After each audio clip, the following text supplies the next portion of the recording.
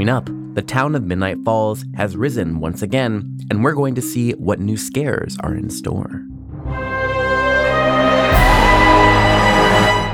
From the Haunted Attraction Network, I'm Philip, and this is day 33 of our 61-day Hauntathon, where we're counting down to Halloween by visiting a different haunted house every day here on the show. Today is Monday, October 3rd, and there are only 28 days until Halloween. In this year's Hauntathon, we have daily videos and even exclusive fan events. Links to everything are in the show notes. The Los Angeles Haunted Hayride is once again open in Griffith Park. After acquiring the Los Angeles Haunted Hayride, 13th Floor Entertainment Group established a central narrative to tie the experience together, the town of Midnight Falls. Guests arrive to the fictional town of Midnight Falls, and every maze and the hayride itself are all linked together as facilities that exist in Midnight Falls.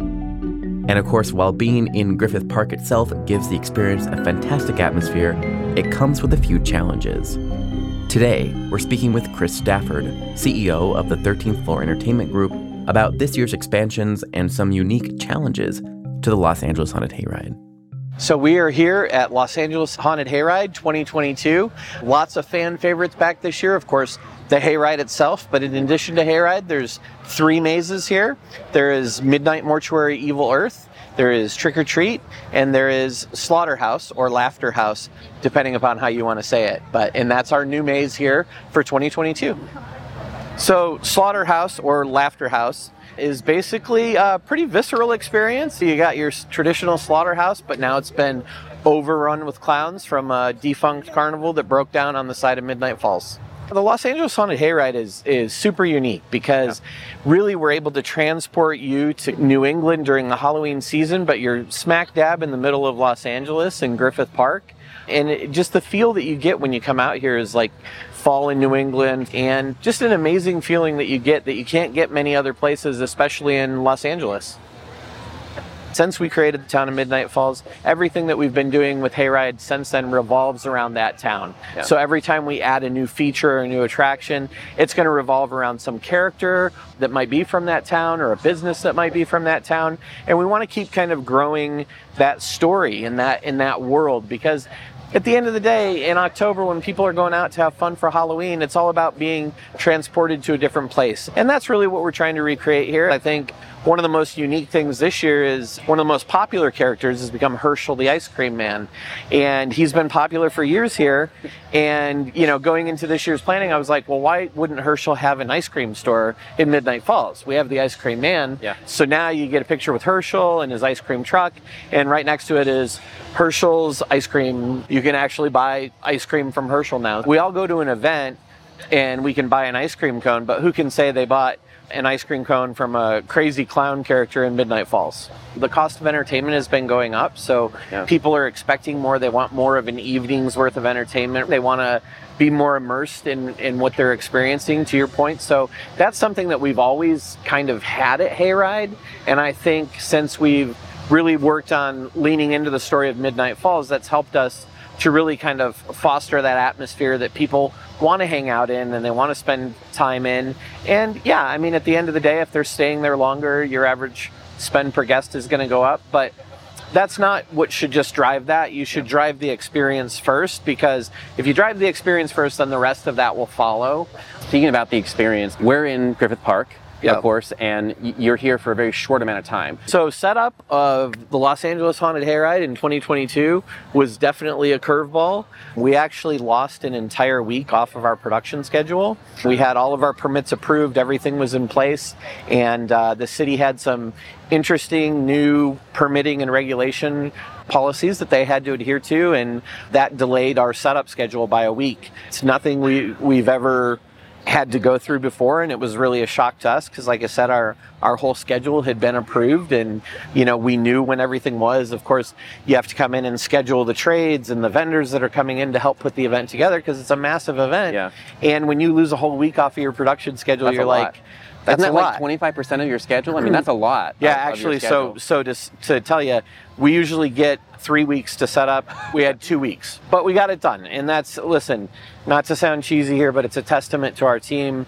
They dug in, they got it done, long hours, lots of people, lots of new people that we had to bring in. But at the end of the day, I mean, we've been doing this a while now, and we know what it takes in order to, get the resources to get the job done. And it was a monumental task this year, but our team pulled it off, and I couldn't be more proud of them. They did an amazing job. It's one of those things that's out of your control. If you want to maintain the uniqueness of the Hayride in a park, you have to deal with. In any business, especially in entertainment, they talk about the P's, right? And one of the P's being place, right? Yeah. And we're in a great location. We're in the center of Los Angeles. We're in Griffith Park, amazingly beautiful park during the day, amazingly creepy park at night. And, so because we're in a great place, we have to put up with a pretty rigorous setup schedule that, is extremely difficult to pull off. So, in the long run, it probably holds us back a little bit from maybe doing some of the things that we would do if it was more of a permanent installation. But every year I'm amazed that our artists come up with ideas, and I'm like, well, how are we going to pull that off? Because we have 2 weeks to do it or 3 weeks to do it, and they find a way, and I don't know. Now that I sit here and think about it, maybe that creativity is what helps to encourage them to want to do things like that and to want to take on things that maybe you'd look at without context and go, well, that sounds crazy. But I think for them, it's inspiration.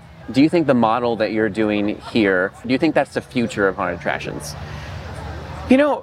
As far as the future of haunted attractions, I'm not entirely sure that this model is the future. I still think people like all different types of entertainment. People like it because it gives them a night out, it gives them an evening out with their family and friends and time to catch up and not just experience the entertainment. But I also think that there's people that crave more intimate, smaller experiences that are more in depth and maybe even a little more immersive, And I don't know that the traditional haunted house is ever going away. Those types of environment are so much more easy to create sets and different atmospheres because you can work on them on a year-round basis. They're very captive by way of sound and lighting. I think it's a lot easier to do higher detailed and more immersive environments in those types of settings. So I don't see that as going away.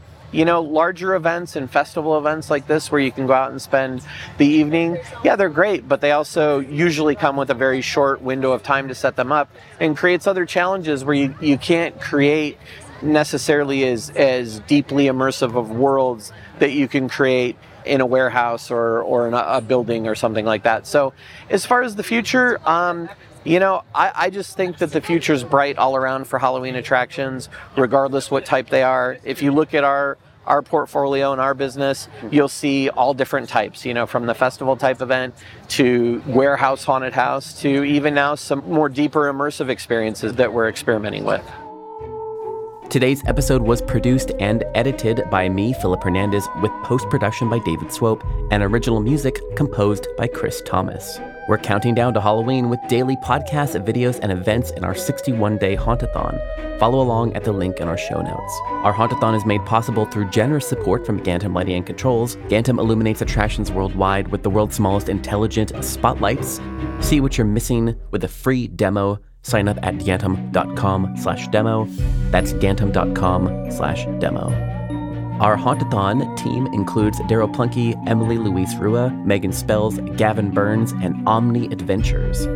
Our partners for this year's Hauntathon include Sharp Productions, HorrorBuzz.com, ScareTrack, TheScareFactor.com, and Haunt Topic Radio. The best way you can support us this Halloween season is by sharing our Hauntathon with someone you think will enjoy it. And to follow along to our Hauntathon, sign up for our weekly newsletter at hauntedattractionnetwork.com. We'll catch you back here tomorrow and every day until Halloween. This is a Haunted Attraction Network production.